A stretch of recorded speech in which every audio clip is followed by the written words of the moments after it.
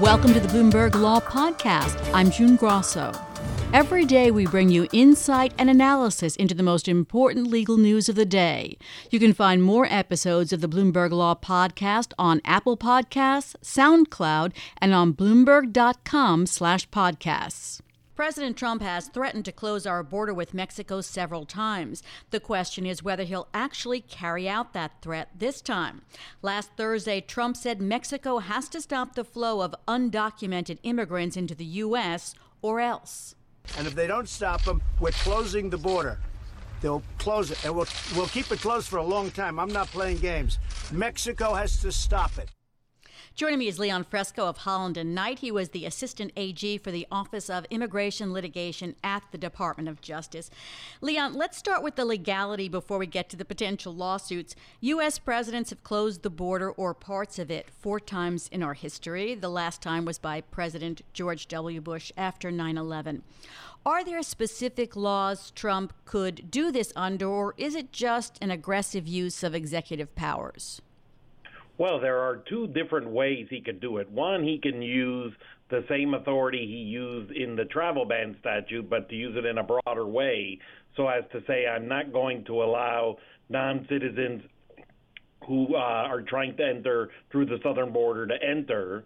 Or he could do what he's kind of saying that they're doing anyway because of the staffing issues, which is just to sort of de facto close ports of entry along the southern border by rerouting people who are allocated to work at the ports of call to quote-unquote responding to the border surge at the border, and so then you necessarily need to close those ports of entries because they have no one left to staff them. And it seems like they're sort of trying to create that second de facto approach right now in terms of being able to say, well, this is why these lines are extremely long and or closed at some of our ports of entry.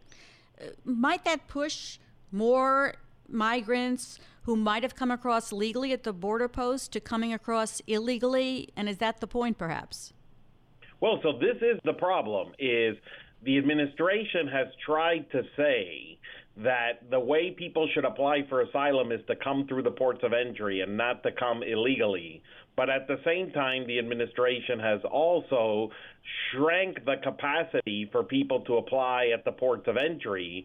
And so if you do that, then people have no other choice than to cross the border illegally and to apprehend themselves, essentially, to say, I'm going to turn myself over to the Border Patrol so I can begin the process of applying for asylum. And that's how this crisis is different from everything we've seen in the last 30, 40 years, is it used to be that the Border Patrol would apprehend the people crossing. Now the people crossing apprehend the Border Patrol, and they say, I'd like to enter the system to apply for asylum.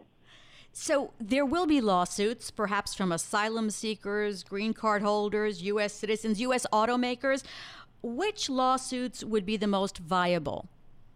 Well, first of all, if a U.S. citizen attempts to cross the border at a port of entry and is prohibited from doing that, that's a slam dunk case, as it is for the most part for a lawful permanent resident, which is why the administration went through 3 iterations of the travel ban, is because they knew they couldn't actually block people with lawful permanent residency, or even it turned out they didn't even try to block people with visitor visas or any other kind of non-immigrant visas. So all of those statuses would most likely win, especially because the point is that the closure of the port of entries does nothing to stop people crossing between the port of entries. The idea is that you'd form some sort of a bank shot where you would tank the Mexican economy to such a level that maybe Mexico would take more seriously the need to enforce immigration law. But it's likely that at least until you got to the Supreme Court, that the courts would view that as too attenuated a reason to close the ports of entry, because what you're doing is you're not closing the ports of entry like at 9/11 to stop a potential threat. You're closing it to create a response that you hope will come from Mexico, but you have no idea whether it will or will not. And what happens when you get to the Supreme Court, where the justices upheld the second version or the third version of the Muslim ban? I think that even in that context, if it's a ban that actually prevents people who have legitimate trade and commerce at that point from coming through, first of all, if we've gotten all the way to the Supreme Court, that means that there's been a closure for such a long time that I would find that incredibly unlikely that we'd have a closure like that for such a long time because of the disruption that would be massive to the economy. But if theoretically we got to that point, I don't see that surviving for the legal reason that you simply don't have the compelling circumstance that would justify such an action, especially if so much time has passed and it's not triggered a response from Mexico. Then at that point, why are you still doing it? So, Leon, how would this work on the ground, so to speak? Would the president just say, okay, we're closing the border patrols today, we're closing the border posts?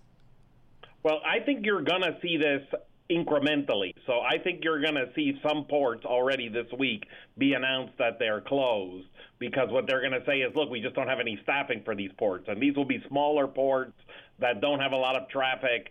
And they'll just say, look, we needed to divert these folks to come to the situation on the ground to process people entering.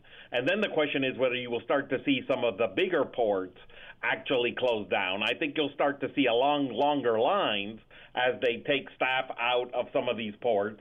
And I think the hope will be that these longer lines trigger some action.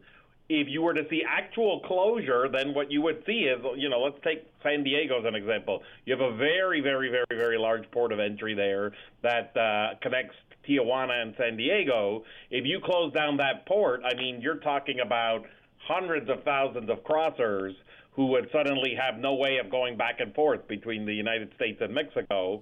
And, I mean, that's people, that's commercial trade, that's tourism, that's all kinds of things that would just come to a standstill.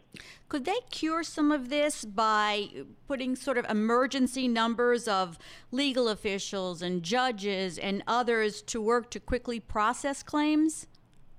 Sure, to some extent. So some of this can be solved from an appropriation standpoint of just funding more of these individuals. But quite frankly, where the president has some, point here is that there will need to be congressional action to actually speed up the process of what it takes for someone who's applying for asylum to get a final decision in their case. Right now, all of the judicial proceedings, then the precedents require basically 3 modes of review, 2 administrative and 1 judicial, and those modes of review can take up to years to happen. And so, yes, you can reduce some of the backlog, but even if you reduce some of the backlog with more officials, you might still have to take some further action to allow some group of these folks to be removed if they show basically no chance of winning an asylum claim. And we don't have that right now. We have this standard called credible fear, which basically 90% of people win. And so because 90% of people can win right up front with this credible fear standard, that means that they articulate something, some version. We'll have to leave it there, Leon. Oh. It's a topic that deserves a lot of discussion, certainly, and legislation, but that hasn't happened. So that's Leon Fresco. He is a partner at Holland & Knight. Thanks for listening to the Bloomberg Law Podcast.